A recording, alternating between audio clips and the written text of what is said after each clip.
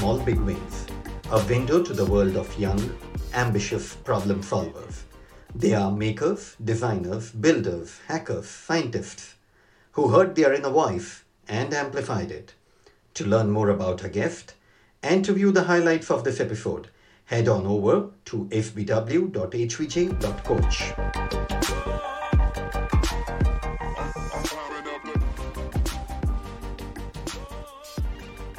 Our guest today is Harshvardhan Joshi, who has been monetarily independent since the age of 15. His website is aptly titled Sangharsh, which is the Sanskrit word for sincere effort and continuous strive. And the outcome of this effort so far has been more than 40 high altitude expeditions, 500 hikes and runs, and Harsh has just completed the Ironman 70.3 distance triathlon. He has been the best student in the mountaineering and skiing course and has already been a guide for the Indian Air Force. Harsh is a minimalist, and starting April 1st, 2021, he will be scaling the Everest using solar power to source 100% of the energy consumption for the whole expedition. This is aligned to his objective of promoting sustainable living, a subject we all have started paying attention to. Let us try today getting into Harsh and digging out why his goal is so audacious, why he has painstakingly done what he has done, and how does he look into the future for himself and the world. Welcome, Harsh, to the Small Big Wins podcast today. Hi, Harsh. Thank you so much for the great, encouraging words. I feel so motivated listening those lines about myself. Thank you so much. And it's my first podcast where I'm doing it with someone with the same name. So we'll keep confusing the audience which Harsh is asking the question and which Harsh is answering. Yes. Let me ask you first, you have done these 40 high altitude expeditions. What does high altitude mean? High altitude usually in the Himalayas or anywhere begins at 9,000 feet above which you need to acclimatize. The air is so thin that the oxygen density is so low that you cannot just go out there and perform the same task which you perform at sea level with the same efficiency. For example, Ladakh. Ladakh is at 10,500 feet, and most of the audience nowadays know that you have to fly into Ladakh and rest for 2 days. And even after that, you face a lot of breathing issues. So it starts at around 6 to 9,000 feet and goes up to 29,000 feet where I am headed, Mount Everest. So between 15,000 feet, it is very high altitude, 15, 16,000 feet. And above that, it is called as ultra high altitude. So I have been spending past 5 years in those high altitude mountains just for fun and just to train myself, just to become a better version of myself. And then I had these goals to keep me motivated, like climbing Everest or other triathlons or races. But mostly I was just having fun. So out of these 40 high altitude expeditions, how many have been at ultra high levels? I think 20, at least 20 of them. Because in India, we have access to very big mountains in India and Nepal. And during my engineering, when I was a student, after every semester, I would go for a mountaineering course to one of the Ministry of Defense institutes. So there they have these month-long mountaineering courses like basic mountaineering course, advanced search and rescue. And I would just do it because it is heavily subsidized. And as a student, I had a lot of time. So during those courses, they would take us to a nearby, which is like 5,500, 6,000 meters, sometimes 6,100. So that itself is like 20,000 feet. So there they would make us do one course. Then after the course, I would spend 1 month in a state like backpacking, testing my skills and just taking off some destinations from my bucket list. So that is how I went on doing many such expeditions. And it's just that the more experience you have, the more efficient you become. And my future goals will be much more insured, you can say. Like the more experience I have, the safer it will be for me at Everest or other big mountains. So Harsh, one of the things which you mentioned is you have been monetarily independent since the age of 15. Talk to us a little about this. What started this all? It was not exactly family conditions. I was always into gaming and computers, into technology. I was a studious kid at school.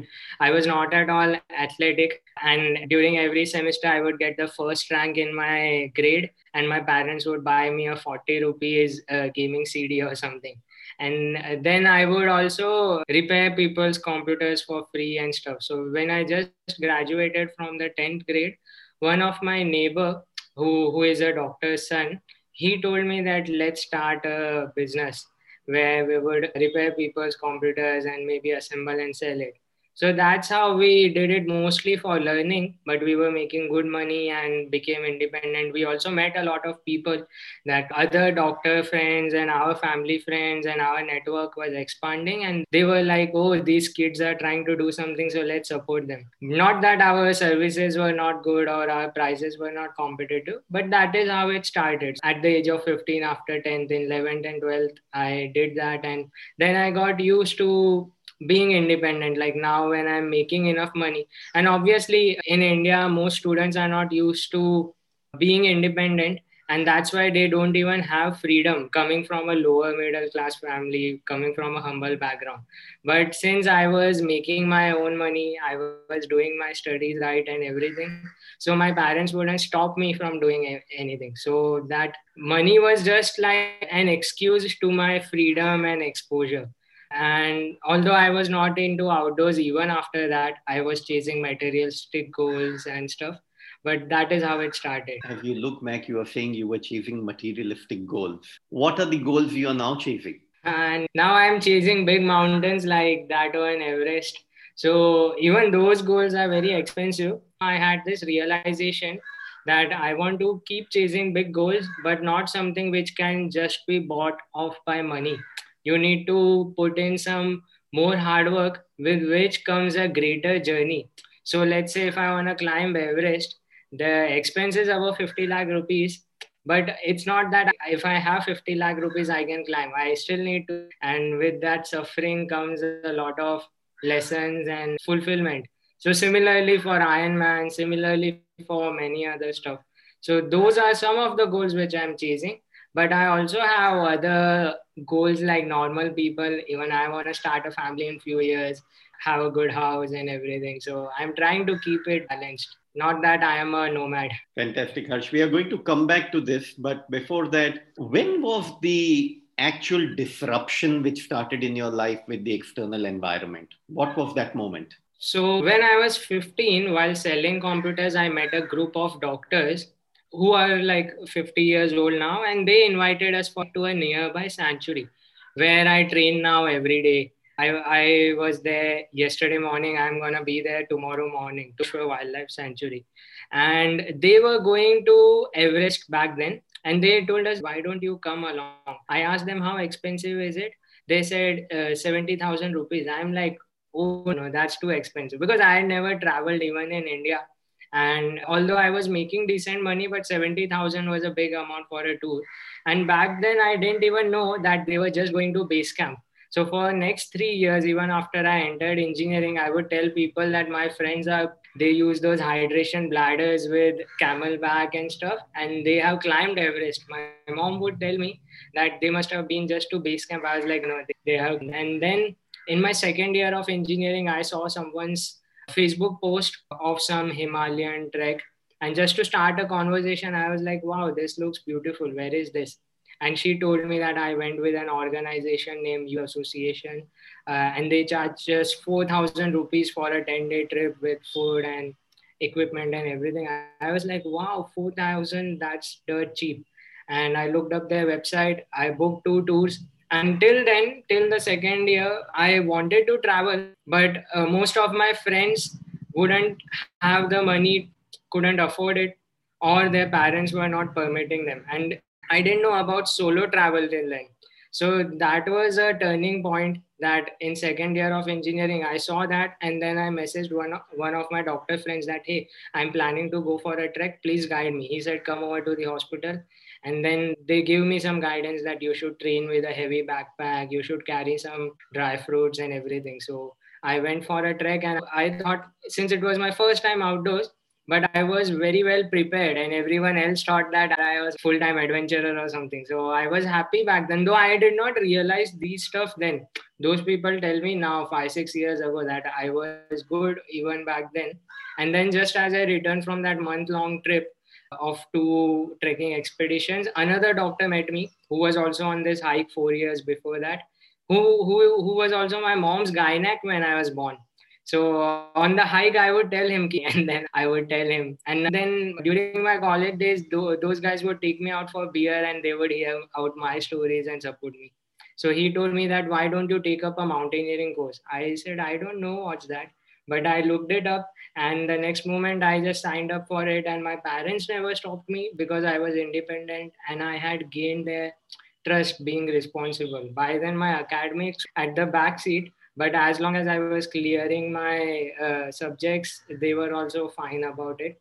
And that's how it started in my second, third year of engineering around 2015, 2016. I lost you. I cannot hear you. So, Harsh, this first outdoor journey, how did this cause the disruption? Because since that happened, your life has been on a completely different path. Just the learnings, I was enjoying it. I didn't have to wait for anyone. So, whoever has been on a solo trip would relate that after you have been on a solo trip, you can never travel with a group, even if it's your best friend, even if it's just 3 people or your family. Nothing can compare to the experiences you get on a solo trip, no matter where you go. Like planning the trip, you don't know what's going to happen next. And maybe when you go in a group of people, you might still feel lonely or lost. But when you are alone, you will never feel lonely because you have no excuse. You have to talk to people, you have to communicate.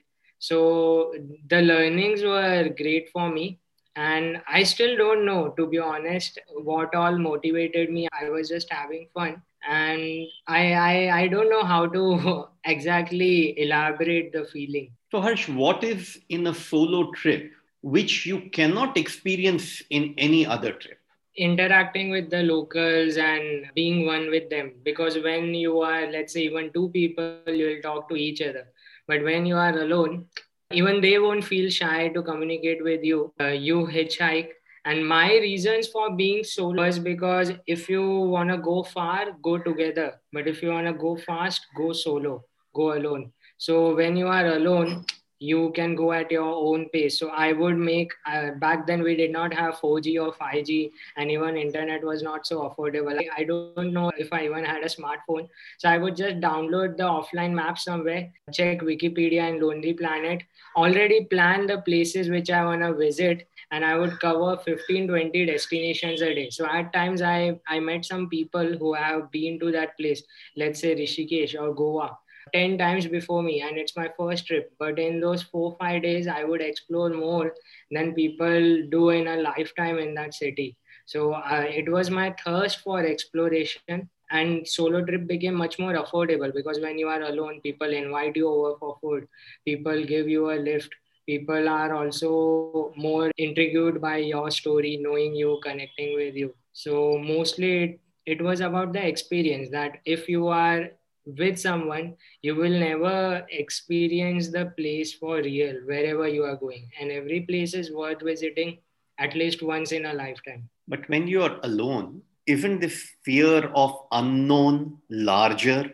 So back then, when I started on these trips, I would carry a stun gun with that shock thing on the front, and also a Swiss knife. I am a coward. I'm not at all. But I that doesn't stop me. That just makes me conscious and be more careful. So I had a Swiss knife in my hand for those 3 hours, and I was just roaming. But I still explored, click a lot of pictures, and after 1 or 2 trips, when I met one of my mentor doctors who had guided me to go on the trip, I told them that, hey, I'm roaming with this gear worth 50,000, and I'm just a 5 feet 3 inch guy. Anyone can do anything to me or loot me. And I carry this stun gun for my safety. So he told me that don't carry it. So he said, if anything ever goes wrong, you just surrender. As long as they are just taking your materialistic stuff, just let it go. Fight only if it's worth it and it's about life and death. or something. And relatively, I won't say, I don't mean to be unequal or something, but he told me that you are not a girl, so hopefully probably they won't harass you or assault you except your equipment or material or phone. So he said just let it go. So since then I stopped carrying that stun gun, and in fact I felt much safer because I did not have that mental block since I was independent. तो मैंने यही सोचा, since then I started enjoying much more और experiences नहीं. But India is pretty safe for solo travelers. In fact, even girls say that if you be nice to everyone and if you are not shy to ask, if you keep your ego aside and keep an open heart, then you don't need any safety. And now I give people example. Ki I am a 46 kilograms guy. If I can roam the entire India with a 40 kg backpack for months without much money or influence or physical strength and still do well and enjoy, then I guess anyone can do it. My God, Harsh, you absolutely break all the boundaries with that statement. 5 feet 3 inches, 46 kilos, a 40-kilo backpack. You say, I'm a coward, I'm not brave. And you say, I threw away the Sten gun. I gifted it to a girl who had the same fear. So I was like, maybe you need it. What have been some of the most terrifying and some of the most ecstatic experiences in your journey so far when you were solo? So terrifying, spontaneously, what I can remember is I was going to Kashmir for the first time in my life. So I was in a taxi with 8 different people, and the situations were tense in Kashmir. And they asked me for my passport. It was my first time, and I was like, I don't know, 18, 19-year-old kid. And they were like, आपके पास passport क्यों चाहिए? And they were like, I had a beard, and they thought that I'm from a local religion, which I wasn't. And then after 1-2 hours, they even realized that I'm not from their religion. I told them that I'm an atheist. But after that, they tried to scare me and stuff. Plus, the driver was like a fighter jet pilot and not a good one. So the roads were very exposed in the valley, and he was driving as if there is no tomorrow. So I actually put a status on Facebook with the number plate that if anything happens to me, then this is the number plate and I'm going by this vehicle out there. So that was one moment. And after that, in the same month, so this was in July 2016. We were there in the army camp for our course, after which the agitation began. And since past 5 years, things are tense out there. So that time I would get my 3G network on a big boulder. And then from next day onwards, there was no network at all. Actually, things got tense. We were in the mountains, we were relatively safe. But last में एक दो दिन when we would go out there to attend nature's call, someone threw stones at me and all. So nothing happened, and but it was a different experience. I would also call it a fun experience since I am allowed to tell the story too. So nothing that I regret. But ऐसे कुछ incidents हुए. It's not about the money, but I am a very ethical guy, so I never appreciate any injustice or anything unfair. So, but I only focus on the good stuff. How do you have it in you that you are not scared of these situations? What has your perspective become regarding fear? I am scared of other stuff like heights, like bad weather and stuff. But about humans, I don't think it is worth to be scared of anything. Just be happy, do good work, and go with the flow. When you go out on a high altitude expedition, you are alone, you are solo, you are not anxious that something could go wrong? Yeah, so out there in the mountains, I am scared because bad weather can kill me. I'm scared of the lightning, sometimes snowstorms. I've had many such moments. Most of those times, I was not alone. I at least had one person or an expedition team or stuff. And I'm also scared about not being successful, which now I'm used to it. Since all those endeavors are very expensive, we invest a lot of time and money. And if after giving our 100%, if something doesn't go well, then after coming back, how do we show our face to everyone? I have realized that this is what mountains teach us, patience and everything. And about fear, I'm just a little scared of the natural stuff, but not so much because we always calculate and go. We check the weather, although it is not accurate most of the time. And we do our prep, we take care of our safety, we camp at a safe place, we take a safe route, we always use ropes and everything, we always do calculated stuff. So now I don't have anything to be so scared about. Like, I'm not scared on Everest because I know I have done my part, I have done the hard work, I am preparing, I'm putting in work every day. So the results are not in my hand. I don't know. In general, I'm scared of heights and everything else. So I tell people that it's such an irony that I am a mountaineer. Actually, I cannot look down from the peaks. People would think that I am like a daredevil or something. But like I said, I'm not at all. But that doesn't stop me from doing something. If I want to do something, I still do it. And you said mountains teach us patience. Tell us more. Like, there are n number of examples. I'll talk about a guy like you. Let's say you are a CEO of a very big MNC and you can afford anything. You have invested in an expedition, you go there to climb some mountain in the Himalayas. But if the mountain doesn't want you there, if it's just not in your fortune, even after waiting 10 days, you don't get a clear summit window and you cannot climb. The nature teaches you that no matter how big you are always very small. You are in very small decimals in this universe. So nothing matters, and live in the moment. So mountains also teach you that nothing is permanent. Every day something might change, and our life is also fragile. So they give us the realization that maybe chasing some materialistic goals is maybe not so worth it. There you realize that you cannot carry more than you can carry on your backpack. So even if you buy a lot of good fancy mountaineering gear, you can only carry those 30-40 kgs max, which you can carry on your backpack, and you still suffer for carrying it. So there you realize that happiness is nowhere related to your possessions. Happiness is about all inside you, that how you think, how you feel, and your body. How much is it supporting you? How you are enjoying? How you are grasping that? Wow. Thank you for saying those words. They're profound. And do you talk to mountains? No, I don't do that. I've heard a lot of people saying about that and all, but I'm just, even in the mountains, I'm always just thinking a lot. I'm talking to myself. I'm not talking, but you can say I'm an overthinker. So I just keep on thinking. I get a lot of life realizations that maybe now I would take a trip and I would say that, no, I don't want to do an MBA. Then the next trip I take, I would say that, no, I don't even want to live in Mumbai. Then the next trip I would take, that would give me the realization that maybe I should become a farmer. So every trip, every day in the mountains or in nature, anywhere, teaches us a lot. So, what have been some of those incidences where you went in with another thought in your head and the thought completely changed and you built it in your life? I think there was no particular incident, but it happens over a period of time with me. So when I spent few months in Ladakh is the best example because it is actually very popular that whoever goes there for a trip after coming back, I think at least 30% Indians literally quit their jobs because after going back, I don't know what they realize or how exactly they feel, but they cannot go back to their corporate desk job. So you realize that the life is so simple, so minimal. Still, everyone is so happy and so positive, so clean at heart.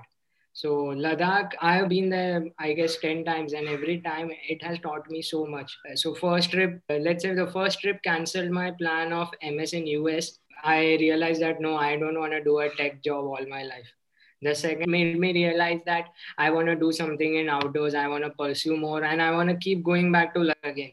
So the third trip made me realize that maybe not even an MBA, I should start something in adventure tourism. That was not just Ladakh, but all the people around me who saw my journeys and who saw my stories live on social media told me that your life is much better in the mountains, much better in the Himalayas.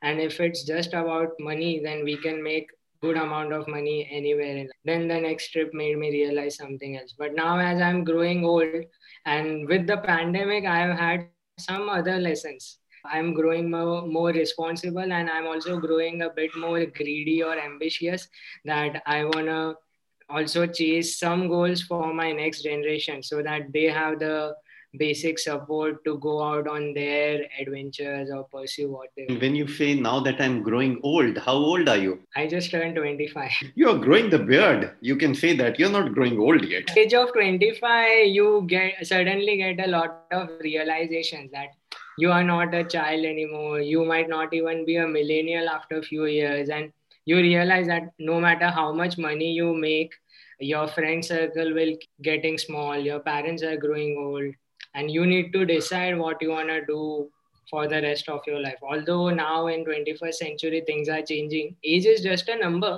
but just that I would want to be aware of where I would be in next 5 or 10 years. Since mountaineering and outdoors, I have invested a lot of time and like very fruitful years of my career in this.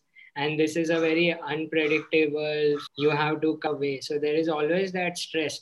While all my friends are in the US already having $100,000 jobs, some are in IIMs in India. Even I was gonna go to one of the B schools, and now I'm living their dream life. I'm living like a farmer. Grass is always greener on the other side. So sometimes I envy them. I feel like going to the US, doing those boring stuff and chasing those goals as well. And during all this journey, starting from 15 years, and then really the expedition part of it starting from probably 18 or 19. Yeah. Yeah. So, what was the backlash you faced in this? I think nothing. I like nothing which really stopped me.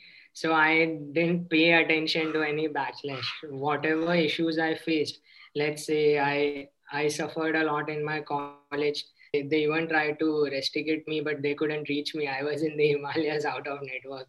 And I finished my engineering in 4 years. So I'm very happy and proud of that. I give people example that if I can be an engineer without getting a drop or anything, then anyone can.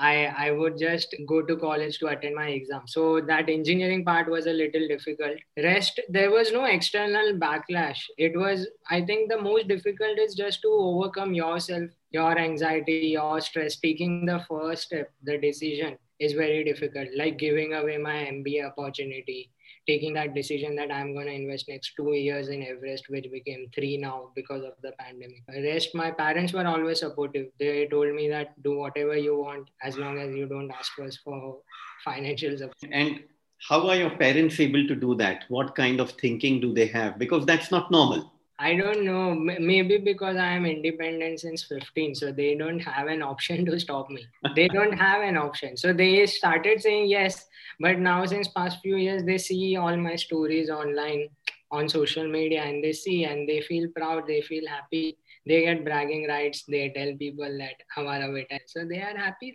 that way. So people say that my parents are very cool, but ऐसा नहीं है. Like in school, I remember ki I would want to go for football camps or just going to play and stuff. And my parents would be like, are you crazy? Why do you want to run under the sun? Come home, play PlayStation. This is how my life was in that study. Because for a lower middle class family in India, the easiest way to aim for a better life is get good grades, become a very good engineer, and fly to US or MBA or something. So I don't blame them for that. But now I gained their trust. I educated them. Even now, my parents are not so scared about Everest because since past 1 year, I watch a documentary with them during dinner every week, at least 2-3 nights a week. So now they know everything. Although they have never even seen the Himalayas, they know कि अच्छा तो Camp 3 is oxygen. They know everything and they have seen my hard work.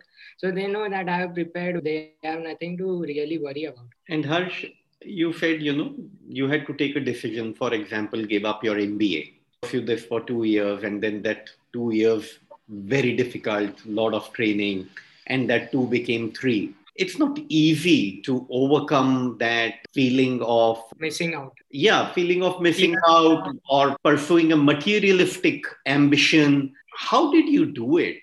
What completely overwhelmed you to do this? The support from people like you, people like you who are successful, who are in the places where I would want to be few decades from now. They told me that no, you are doing the right thing. Just keep continuing what you are doing. So a lot of my friends who were IIM graduates or even in US or Switzerland, they told me no, that what you are doing seems good and you just to pursue that. So just so that nobody else gives up on their dream looking at me giving up, I let's do it, let's continue mountaineering maybe as a career. And also I saw that a lot of my friends or people I met while traveling at the age of 30, 35, they are quitting their corporate careers and trying to start something in outdoors. Even today people are doing that, trying to start a trekking agency or getting into guiding or starting a campsite around Mumbai or something. So I feel privileged that I am still 10 years ahead of them while being 10 years younger than them. So maybe 20 years. So I think if they can do it, I at least never have to worry about that basic 50,000 per month income. Maybe side hustle, काफी कुछ करके take care of the bills. So the pressure was always about making everyone proud. And then I saw and corporate is very toxic and already दूसरे लोग अभी meaningless है मतलब socially भी they are very addicted to consumerism and everything. I was also into that, but now I had those realizations. Although Everest gives much more life lessons, the climb and everything is different, and fundraising for Everest is a different financial Everest altogether. So this is teaching me a lot, and I'm writing a book about my journey so that I can show that on my portfolio and maybe pursue something. I want to study more, but now I would study maybe something related to outdoors and try to bring that professionalism to the Himalayas. So now I have even given up that enthusiasm for entrepreneurship in adventure tourism because it's just that I'm becoming so calm that I don't even feel like chasing money in what I love. Meaning versus meaningless. What is that for you? In context to You said earlier that I saw that people were doing a lot of meaningless things. For you, what is meaning? In the context I mentioned earlier, like the place where I stay in Mumbai metropolitan region, that if I want to meet my friends, they would be like, let's go to a cafe where we would just look at the interior or something. While now my life, and since I was fortunate to be born in this town, Vasai, just to the north of Mumbai, my kind of meetings are like I would go on a hike with you or we would go to the beach. It's okay if we have a beer there or if we make a coffee there with a portable camping stove. But I would want to do stuff with an experience around it, not just of it. So I would want to be free. So quality of life, people miss out looking at this. That are you getting organic food? Are you getting clean air? So I was looking at the cities at their temperatures in summer and in winter, and I was looking, can I run barefoot over there? Because I run barefoot. So I look at everything, air quality levels, the food, the happiness kind of people. While people are just chasing monetary numbers and being happy about it, which is just short-term happiness. And what, in your opinion, takes people to not realize this? Maybe they never step out of their comfort zone. They have never traveled. People who don't travel is like a book, and people who don't travel just read a page. If you keep on traveling, you get to know about different cultures, different places. And for me, it started with travel. I was not into adventure tourism or outdoors or anything, but I started with travel, and then I realized that real beauty begins where roads end. So that's how, just for the sake of travel, I started climbing mountains for the views, and then I realized that maybe this is also a good stream to follow. Real beauty begins where the road ends. Yeah, isn't it? The best views come after the hardest climb. If you are just driving on the road, you'll never get to experience those views and those landscapes. So, Harsh, talking a little bit more about what you are doing. So, I think that you went through a lot of rigorous theoretical and practical training to come where you are. So, what kind of courses have you done during this period of the last 7, 8 years, which have prepared you for what you are today? So like I told you, I started with the basic mountaineering course. Then I realized that there are a few more institutes, most of them by the Ministry of Defense of India. So I went on to do advanced mountaineering course because I wanted to get the best of both. And as a student, I had a lot of time. The courses were heavily subsidized. Then I went on to do an instructor course, 3 courses in skiing, basic, intermediate, advanced. Then I did something for healthcare like wilderness medicine. a first responder in outdoors from a US based institute from their branch in India. So that's how I did those courses. And I also did a lot of reading since I was passionate about this.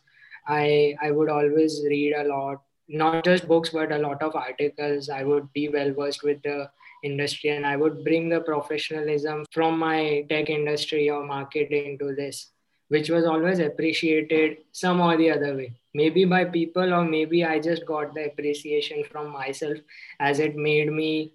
And when you say professionalism, Communication, valuing others' time, and safety. Like safety should never be compromised, which is always compromised, at least in the, to be very honest. It is very sad that even countries like Pakistan, Kyrgyzstan, and obviously Nepal is way ahead in catering to adventure tourism clients or mountaineering or anything. Maybe because we don't need the money from mountaineering and those countries are more dependent on tourism and outdoors.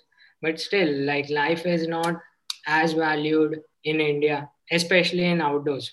Like, for example, if you see in Switzerland, even if a 65-year-old guy while skiing goes and falls in where the people know that it is very dangerous, it's a very dangerous glacier due to global warming. Still, people will rescue them, risk 2, 3 choppers and some doctors and save him, and he will go and ski again. Whereas in India, if someone does anything and they rescue operations or something because of the bureaucracy, only the government has some choppers, whereas बाकी सब जगह ये सब privatise हो गए, काफी efficient हो गया insurance. So India has a long way to go, and this is the gap I was talking about. So people like me, when educated people come there, they are trying to fill it. Like we can never replace the locals, because even if I work hard for 10 years, I'll never be as fit as them and as minimalist as them. I'll still not compromise on a lot of cleanliness and convenience. Maybe I would charge $200 a day, whereas they would charge $150 a month. But everything needs to work with each other and the industry needs to grow. So this is my dream that maybe a few years down the line we'll be much more ahead on this. And these high expeditions which you have done, the ultra high expeditions, they have all been in the Himalayas? Yeah, because I think we have those high mountains only in India, Nepal, and South America, and some parts of Kyrgyzstan, Kazakhstan, Russia. But most of it is only in the Himalayas and South America. So, well, internationally is because I thought rather than spending those 1.5, 2 lakh in Europe for a month, 2 month long backpacking trip, I would rather climb some mountains in the Himalayas. And now you will start climbing the Mount Everest on April 1st, 2021. And that is something like 29,000 feet. Yeah. Now you have combined with this climb sustainability. So you say that you are going to do all your expedition 100% on solar power and probably some other sustainability also you are addressing in this. So why this combination? Why are you doing this? It itself is audacious that you are taking the journey to Everest, but taking that journey and putting all this combination in it is quite treacherous. The thing is, because I would get some attention from Everest, I wanted to support some cause, anything from the attention which I get. Like many people do causes which are trending and politic, which is also great, but I wanted to support something which I actually feel for or which I work in. So sustainable development is something which I really care about. And since spending time in the mountains made me realize how real is climate change, and the mountains see the effects of it firsthand. The glaciers are melting, unseasonal rainfalls, and a lot of calamities. Like you can see Uttarakhand and Ladakh, something or the other is happening every year. And in sustainable development, they have those 17 goals by the UN, out of which I saw different ones like economic empowerment, equality, etc. And one of them were renewable energy. So I thought that solar energy is something which can solve a lot of issues, not just from the environmental perspective, but also from the socio-economic development. Like many remote villages in the Himalayas, they do not have electricity, and because of electricity, they do not have light, they do not get healthcare, they do not get education, and they lose 12 hours a day. So I thought that solar, even if you leave the environmental perspective, it can uplift a lot of communities all over India, Africa, Nepal, and stuff. And I'm affiliated to an NGO named Project Chirag, based out of Mumbai, which has electrified more than 500 villages in India, like directly affecting around 18,000 families and 110,000 individuals, like uplifting them by electrifying their houses. So I thought that maybe I can use my expedition to motivate people to transform. That I'll give them the example that if I can be completely clean during in those versatile environments during my 8-9 week expedition, I will just calculate and give them the number that okay, I maybe not a lot, maybe I save just 3 or 5 trees by reducing that carbon footprint by switching to solar. But if they get motivated from it, they will save a lot of money and the environment and earth by making more thoughtful choices. So it is mostly about awareness and marketing for the cause. But now, since I have some NGOs supporting me, we are also trying to electrify some remote villages. Maybe this summer in Nepal, some remote villages will be electrified after this. So do you mind sharing some examples of how you are going to achieve this? Yeah, I personally, I am carrying a my backpack. So I'll be charging my devices like my camera, laptop, phones, and everything else, and the satellite phone, walkie-talkies, using that. And at the base camp, which is like my home for 40 to 50 days, there we will be carrying some bigger panels and power pack systems, completely off-grid systems on yaks and porters, where sometimes most people use generators. There is no on-grid electricity. And then we will just calculate that how much is the carbon offset we created by sticking to solar. That is one thing. And another is that there are a lot of villages which do not even have accessibility to road. So we are planning to donate some panels out there or completely install a system for them, which will actually help them a lot. Like the best example I can give is a family of 4 people in India would need a zero point 0.5 to 1 kilowatt system, which is an upfront cost of around 1 lakh rupees. And the payback time for it would be 7 to 10 years. And if you see the carbon offset, it is equivalent to planting trees over 12,000 square feet an year. So in a span of 30 years, it is equivalent to planting a 9-acre forest while saving money, while doing nothing extra. So obviously, we do not have land to plant more trees and everything else, but we can at least save the existing ones and we can reduce that carbon. And now many people are still not switching to it because the industry is still growing. The devices need to be more efficient. The pricing needs to be more competitive and everything. But it will only come with awareness that the market will grow, more people will get employment and opportunities, and the pricing will get better.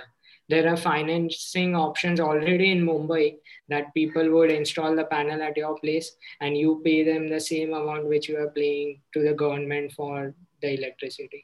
So I'm happy to just promote it, something which I believe in. And your preparations for the expedition? The personal equipment and all is sorted, and I'm very happy that I do a lot of research. I do it very passionately. So I'm excited to bring it all to use. And the main thing is our body is the biggest equipment. So that should be light, fast, and efficient.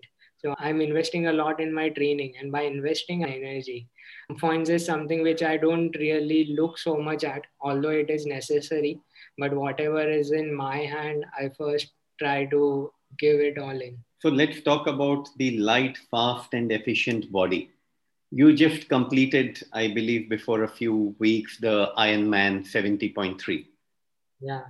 So what is 70.3 in this? So Ironman, for those who don't know, it's a triathlon race organized by World Triathlon Corporation, which involves swim, bike, and run. 3.8 kilometers swim, 180 kilometer cycling, and 42.2-kilometer run, all together in 17 hours, one after the other, inclusive breaks. And that becomes 140 miles. So the half of that is 70.3, which you can do in 8.5 hours cutoff time. And that is Ironman 70.3. So I wanted to do this race since past 4 years or so when I read about it for the first time in newspaper or something. But it all usually happens in USA or Europe or Australia. And I could never afford to go there, plus the training and the bike, getting the bike and carrying the bike and everything. So it was going to happen in India in 2020, November. And I thought I would do it just after Everest since I would be in good form. Although I wouldn't train specifically for Ironman for very long, but I thought कि ऐसे ही मस्ती मस्ती में हो जाएगा और हो भी जाता मतलब. Then Everest, when I was leaving for Everest on 1st April 2020, it got called off due to the pandemic. सो मार्च 23 को आयरनमैन गोवा 70.3 के रजिस्ट्रेशन शुरू हुए और मैंने फर्स्ट स्लॉट में अर्ली बर्ड में बुक किया. फिर मैंने सोचा कि अब भी मैं रिलीजियसली आयरनमैन के लिए ट्रेन करूंगा and I would aim for a very good timing, something like 5.5 hours 6 hours where the cut off is 8.5. फिर ऐसा हुआ कि उस तभी लॉकडाउन शुरू हो गया जो कभी खत्म ही नहीं हुआ. And since WHO promoted cycling, the world went crazy after cycling. तो cycles भी नहीं मिल रहे, मतलब पूरे दुनिया में स्टॉक नहीं. I wanted to get a indoor trainer, a smart trainer. तो वो भी मुझे 3-4 महीने नहीं मिला. And I, being a good citizen, and since I stay with my parents, I did not step out for 70 days. So I was the heaviest in my life during lockdown. Although that was also just 56 kgs, but मैंने ज़्यादा कुछ नहीं किया. पहले 1-2 हफ्ते मैंने घर के अंदर बहुत स्टेयर क्लाइंबिंग किया. 10-15 दिन में रोज 1000 स्किप्स करता था. मैंने घर के अंदर एवरेस्ट चढ़ा ऊपर नीचे करके सेम एलिवेशन गेन. बट फिर उसके बाद मैं भी लेजी हो गया था. ऑब्वियसली वो स्ट्रेस भी था कि 1 साल का लॉस, एवरेस्ट का लॉस, जो इन्वेस्टमेंट्स किए, जबकि पूरा पैसा तो रेस भी नहीं हुआ था, तो थोड़ा मैंने लोन लिया था. एंड फिर जून में मेरा ट्रेडमिल आया. I had bought a treadmill. वो भी पहले मैं सोच रहा था कि लूँ कि नहीं लूँ, क्योंकि पैंडेमिक में इकोनॉमी कैसी होगी पता नहीं. What if I have to sell it to feed myself, वो मैं ज़्यादा सोच रहा था. My parents would always take care of me. But फिर मेरा ट्रेडमिल लिया तो लॉजिस्टिक्स कंपनी बंद हो गई. वो भी मेरे पास 2 महीने बाद जून में आया. But then I again started from scratch training for Ironman. फिर स्विमिंग पूल तो अभी तक बंद है, लेकिन fortunately one of my friend, he told me that you can use the swimming pool at my place. I told him that yours is a family of medical professionals. I cannot put them in risk. And they were so good. They told me, no, your endeavor is much more important. No one else will use the pool. It's all yours. So since past 6 months, still I am training there every day, and they are very happy and proud that way. And I am not a very good swimmer. तो वो धीरे धीरे मैं अभी भी मैं सुधर रहा हूँ, अभी भी मैं सीख रहा हूँ. फिर मेरी साइकिल भी मैंने एक सेकेंड हैंड कोलकाता से ली. ट्रेनर यूरोप से आया कहीं से. सो एक स्मार्ट ट्रेनर रहता है, like a virtual trainer. It's like PlayStation. So you mount your real bike, removing the rear wheel on that trainer, and you have your screen in front of you on your laptop. You open the app and you can choose any route on the world, maybe in Mumbai or maybe some Ironman route, and it adjusts the resistance as if you are riding in real. तो जहाँ पे slope आएगा वो अपने आप. So it is as good if not better than riding outdoors. तो उस पर मैंने ट्रेन किया. मैंने एक आयरनमैन कोच लिया, मतलब certified, who virtually we wear this watch and sensor on our chest and everything, which measures all our heart rate, cadence and speed and how we are performing and recovering. और ऐसे guidance के साथ मैं तैयारी कर रहा था जब अगस्त एंड या सितंबर में वो आयरनमैन इवेंट भी कैंसिल हो गया. एंड देन आई थॉट कि अभी मैं अक्टूबर से वापस 6 month Everest specific training plan करूंगा. फिर फ्यूचर में कब टाइम मिलेगा आयरनमैन करने पता नहीं. सो एक दिन ऐसी स्विमिंग करते करते आई थॉट कि I have the resources, I have a good highway, I have the ocean, I have some lakes. Why not do an Ironman by myself? So I made a rough plan. I saw the maps and everything, and I sent it to my coach that, hey, I think I can do it. What do you say? Give me a go ahead. He said, okay, give me 10 days so that you will rest and recover before the race. And it's not a real race. So he said, okay, you can give it a try. Just treat it like a long training day. और हमने वैसा organise किया, सम volunteers रखे, एक GPS device से सब track किया, पीछे एक सर्विस गाड़ी थी और वहाँ पे मतलब मेरे बहुत सिंपल तरीके से कि आदिवासी लोग उनके बोट लेके आए, फिशिंग वाले boat, and they were crewing with me जब मैं स्विम कर रहा था लेक में, एक डैम में स्विम किया, फिर मुंबई गुजरात हाईवे पे साइकिल चलाया, फिर वहीं पे भागा। ऑल्दो अक्टूबर में बहुत गर्म था बट वो अराउंड 7 hours 50 minutes में वो मेरा कंप्लीट हो गया। और वो अकेले थोड़ा मेंटल ब्लॉक ज्यादा रहता है but it was my first time और हो गया, मैं खुश था कि now I can go. After that I took 1-2 weeks rest and started my training plan, and it also gained people's trust in me. They got motivated. I did it on World Mental Health Awareness Day, and I told people the main goal, it did not get me any funds from that event or endeavor. In fact, I invested more, but it motivated a lot of people. I made a short documentary from it, and I told people that if I can do it, anyone can. And I also started from scratch during the lockdown, and I did not have a bike, I did not have money, nothing. मैंने सब इधर उधर से मांग के resources करके जैसे तैसे कर लिया। और वो वीडियो देख के अगर कोई एक बार 1 किलोमीटर भी भागने भी जाएगा, if anyone goes for a run for the first time in their life or after few years, that would be the biggest success for me, and it happened. तो अभी मेरा ऐसा religion बन गया कि every day I send someone for a run who has never run in their lifetime, and nothing makes me happier because I'm gifting them the best thing. It's gonna make them more money, save them a lot of money, make them happier, and it will uplift them overall. Harsh, if you were to define it in simple terms, what are some of the physical or health parameters which a person like you would have compared to a average guy? Average, but yeah, consistency. I think discipline, punctuality, and consistency. So let's say even if you start today, if you start improving at 1% every day, just in 50 days you will be 200% if you calculate compounded. So the main thing is first step in any endeavor is the most difficult one कि वो start करना. जैसे कि even if you want to come down from 120 kgs to 80 kgs, the first 1-2 kgs are the most difficult. Once you get in the discipline, once you are motivated, वो होता है। और अभी मुझे है, लोगों को ये शॉकिंग लगता है बट मेरे लिए तो ये नॉर्मल है। इनफैक्ट आयरन मैन में भी the reason I got appreciation, although my timing was very slow but as per good athletes and all, but the reason people appreciated है कि वो अकेले करना और वो 40 डिग्री सेल्सियस में करना बहुत मुश्किल था। लेकिन अभी मुझे माउंटेन्स में रह के उतना मैं काम हो गया हो कि मुझे सब कुछ चल रहा है। जैसे कि जब लॉकडाउन हुआ या पिछले साल पे गर्मियों में मेरे पेरेंट्स को सबका फोन आता था कि हर्ष को बहुत तकलीफ हो रहा रहेगा, हर्ष पहाड़ों में रहता है ठंड में, ऐसा सब। लेकिन to be honest I was enjoying even this, even today I am enjoying. I haven't been to the Himalayas since 1.5 years, and even today, every message I get, first they ask, "Where are you?" Because they know I must be skiing or kayaking or climbing somewhere. But I'm even enjoying this. So this is the lessons which I got from this journey. And if you just pick up any one goal, pick up any one sport passionately, which takes care of your health the rest of your life. It might be anything, badminton, squash, even snooker or anything. तो लेकिन I prefer endurance sports क्योंकि उसमें वो journey में और मजा आता है, जो डिसिप्लिन आता है. Everything falls in place. You start sleeping on time, you start eating clean.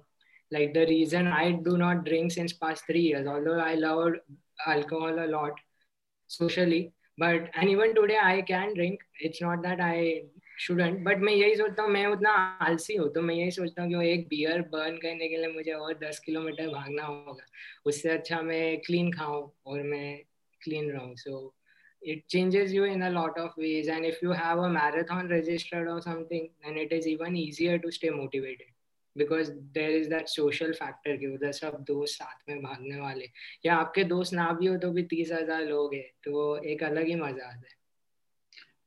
Mentally, do you struggle with something even now? Yeah, about the future, like I always have faced trouble while going to sleep कि आगे क्या मतलब Everest project ने क्योंकि इतने साल ले लिए कि अभी मुझे खुद को अजीब लगता है कि मैं लोगों को भी किसी को मिलता हूँ तो लोगों ने भी अज्यूम कर लिया कि I have climbed Everest. because they are seeing since past 4 years that I am working towards it. And I also took it very slow because I wanted to give my best. I didn't want to go half prepared or under prepared. There is nothing such as over prepared, but I'm at least doing more than most people do. That's why I kept it as a far sighted goal for 2020 and now 2020. But the things which make me nervous are about the future, about my career and everything. There are a lot of options, but I am a confused soul. So I get scared कि अरे इसके बाद मेरे को PR मिलेगा क्या, या US में स्कॉलरशिप मिलेगा क्या, या इंडिया में क्या मिलेगा, और फिर मैं वहां गया तो इंडिया मिस किया तो क्या होगा, या मतलब एवरेस्ट के बाद के पहाड़ के बारे में भी मैं बहुत सोचता हूँ, because Everest is just the beginning. Everest is just a stepping stone. Nothing is gonna change. That is just to motivate everyone else. But there are other more difficult mountains or more interesting mountains, or there are other ways to climb where I would do something more challenging, a new route or something. So I'm excited, come nervous about it, but nothing is gonna stop me. And where do you get this conviction from? Nothing is going to stop me. You're still on the journey of raising your funds. I see that you have some distance to cover there also. Yes. So how does that conviction come? Just कि मतलब I want to leave a legacy for my next generation. I want to motivate everyone who looks up to me कि कितने. So I don't want them to lose hope or anything, too privileged or anything. लेकिन just keep balancing and following your passion and everything. Or in fact मैं अभी वापस just I would want to go into a corporate job for at least an year or two, because I realized that there the people would appreciate my experiences much more, and there I can convert a lot of more people to pursue health and adventure and everything. Because in my circle now everyone is aware and converted, but there people need much more help and I can motivate them, and just I also can experience that environment and bring my Himalayan lessons to the business side, take something from there. So that is it. I don't know what keeps me going, but maybe it's just my passion that I really want to do this. I really want to reach out for more. And what happens if you're not able to collect all the funds? What is your plan B? For funds, the thing is, I am very happy and surprised that I have raised like almost 70-75%. So now actually I had added some things to my expedition. My expense, apart from training and everything, I make some money, but all of that goes in my training and preparations. So the expense for my expedition is around 51 lakh rupees, and I have raised 33 lakh rupees, out of which 19 via crowdfunding and some sponsorship. So now suddenly my brand value and all, although I am not uh, raising any money, my brand value and PR is doing great, and people are very motivated. A lot of brand managers and chief marketing officers are getting in touch, and they are interested to collaborate with me as a co-sponsor or as a nutrition partner or anything. So I hope that I would be able to raise at least another 10 lakhs in next 10-15 days, and maybe even in fundraising, crowdfunding, I might or might not get some money, and whatever I run short of, that will be a loan. I'll take a loan from my relatives or someone, let's see. But whatever is in my hand, I have stopped stressing about money so much. मतलब वो तो है कि उसके बाद अगर वो पूरा रेज नहीं हुआ तो आगे मैं दूसरे पहाड़ नहीं चढ़ पाऊंगा, मुझे काफी टाइम वो लोन्स रीपे करने में जाएगा. But my priority is my safety, my health, my training and everything, because my life is at stake up there. So first I'll take care of that, or I just think if I keep putting in the work, then results will come on their own. So I have like 40 days to go. और मैं रोज देखता हूँ कि मेरे वो sponsors का भी सबका चेक आया कि नहीं आया, बट आ जाएगा. मतलब अभी मैंने इतनी मेहनत की है, and a lot of people are also working very hard for me, so they are pitching to their clients, their associates and stuff. And now I also, since I turned 25, I feel a little shy for crowdfunding. Actually, वैसे भी pandemic में a lot of people suffered, and I stopped asking. So I just redirect people to my website, and whoever feels motivated. They themselves do, and I want people to do it happily. So I never ask anyone कि उनको अगर अच्छा लगता है, they want to participate, they do. And I am also very grateful to you that you made a very generous contribution and you participated. So I'm very touched about that. As you said, I was extremely motivated by looking at what you are doing with such a genuine intention. So I will keep doing my best with all my networks to help you bridge this gap. When your intentions and actions are aligned, the conviction is coming through, things will fall in place. And I'll be happier if your network starts going for a trek, even if they don't donate. But if they look at my journey and decide to climb Everest, nothing like it. See, that is why I said the intentions and actions are so aligned for you that I think it will just inspire everyone. And certainly, yeah, I think once you are back from the Himalayan expedition, maybe you are going to take us out for a trek. Yes, I am. So I invite everyone. The reason I said कि मेरे जो भी sponsors के साथ भी meeting होते हैं ना, they themselves tell me कि अरे we wanna come for a trek, and I take them. Then I take them for a open water swim or something with life jackets and all. Then so उनको भी इतनी खुशी मिलती है ना कि I show them a day in my life, just a normal day, plucking a papaya every afternoon, plucking a coconut at time. अभी मैं bananas तोड़ के लाया. So people who don't know, before this talk, I just did a 19.5 kilometer run across 3-4 beaches. Then I came home. While coming home, I plucked some bananas, and then I came home. While preparing my brunch, I spoke to Harsh, and now I'm talking to you guys. After this, I'll cook some meal or something, and then in the afternoon I go for a swim. So this is an average day in what it looks like in my life. And even I spend 8 hours in front of the computer during doing boring stuff. So people think कि Harsh only runs and swims, but maybe कम से कम साल के 1000 emails लिखता हूँ. But I am enjoying this, and I would want everyone to experience it. So whoever needs any support, feel free to email me or connect with me on social media, yeah, about anything, whether running or trekking, or they just want to talk. And if anyone wants to tag along till Everest Base Camp, you guys are most welcome. And how do you do that? When do you start? How long will it take you to? How long will this tagging along till Everest Base Camp take? Tell us the timeline. They can fly with me or on their own to Kathmandu around 1st or 2nd April. And it takes around 15 days to go and come back from the base camp. If they decide to take a chopper while coming back, then it would take like 7-8 days.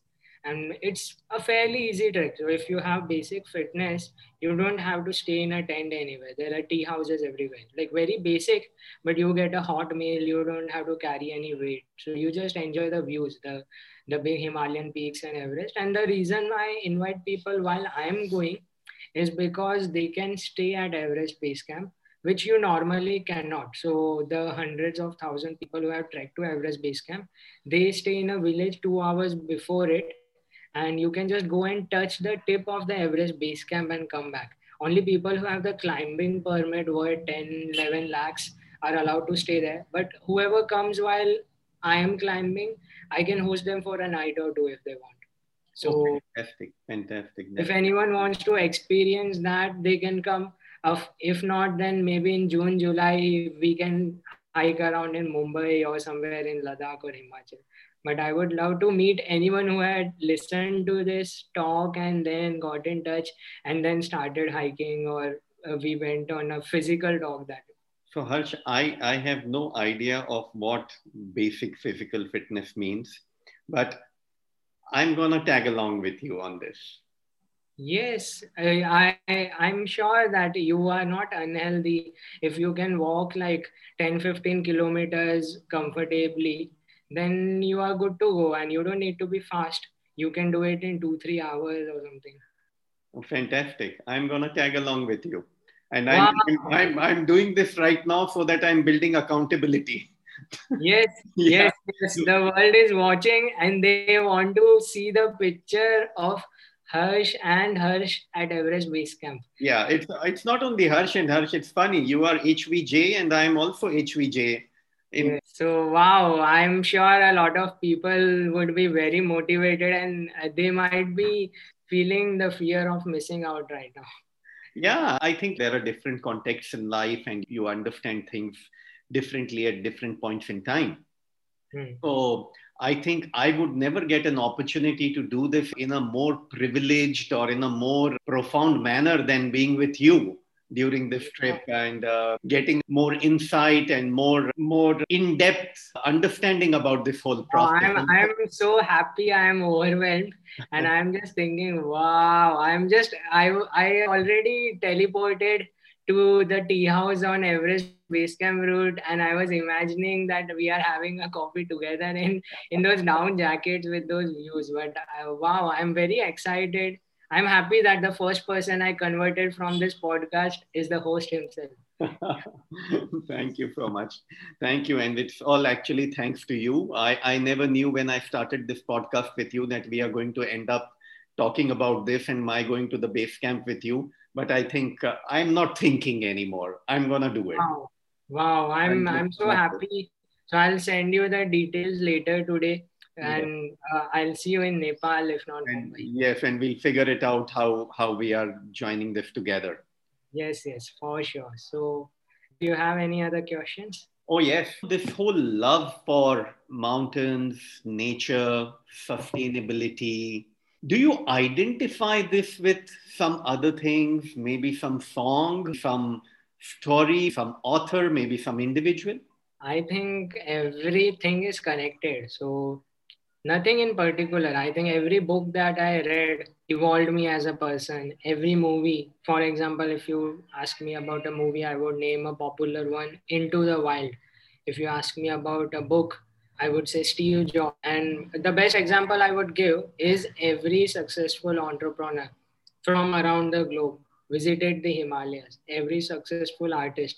And even today, the most successful corporate leaders, they go in the Himalayas. So there is some reason why they go where there is no network, where they cannot be accessible while their time is so valuable. So there are some lessons out there everywhere. So even if you can go just for a very short trip, 4 5 days, but ideally the longer it is, the more realistic experience you will get, and the more you are gonna make out of it. If you go just for a weekend, or if you just go for few hours and you think that you will find nirvana, it doesn't happen that way. And there is no one moment, it's the process. So maybe you will go there, you will experience something, but after coming back after 10 days, you would realize it at your corporate desk that, oh, out there I felt this way and now I don't feel as happy. There was something. And then you will chase that factor, and then you will realize that, oh, maybe I should add that to my daily regime. I think this has been a very enriching conversation, Harsh, and there are many things to draw from what we have spoken today and what you have shared. But one of the future things which I want to continue to build with you as you come back from the Everest and as you scale different peaks of life is this dichotomy between the calm which you have on one side and the confusion which you have on the other, and see where and how it converges. So as long as I'm moving ahead, I be like चलता है, वो सबको होता होगा ऐसा. Yeah. So I tell people that I am also very nervous. I am more of an overthinker than anyone else, more confused. But still, as long as you are progressing, doing something or the other, taking one step, you will reach somewhere or the other. So, Harsh, do you have anything else to share? Is there something which I have not asked, which you think you would like to bring it on? Nothing. I think I'll save that for the next time post Everest. Maybe we would do one from Everest base camp as well. But Fantastic. after coming back from Everest, I would ask you more questions, and maybe we would keep this live where I would ask the audience, ki, okay, now it's been 3 months. Tell me how many kilometers did you cover in 3 months? Maybe 50, maybe 100, maybe 500, or some of them might already be with us at Everest Base Camp. No, that's good. That's a lovely idea. I think that is the way we will do it. So, to end the conversation today, I wanted to read this poem to you. It's not the full poem, but a part of it. It's a poem called The Village Preacher by Oliver Goldsmith. And the concluding paragraph of this poem is very important, and I thought you would like it. To them his heart, his love, his griefs were given, but all his serious thoughts had rest in heaven, as some tall cliff that lifts its awful form, swells from the vale, and midway leaves the storm. Though round its breast the rolling clouds are spread, eternal sunshine settles on its head. And with this, I want to wish you eternal sunshine on your head all through your life, Harsh. Thank you so much. I'll read this again after this call a few more times to grasp it completely. It was beautiful, but it had a lot of lessons in one. So thank you so much, and thank you everyone else who invested their valuable time in our conversation. Thank you, Harsh. Thank you very much, and all the very best. We are going to be in touch for the Everest Base Camp. Thank you. Yeah. Bye.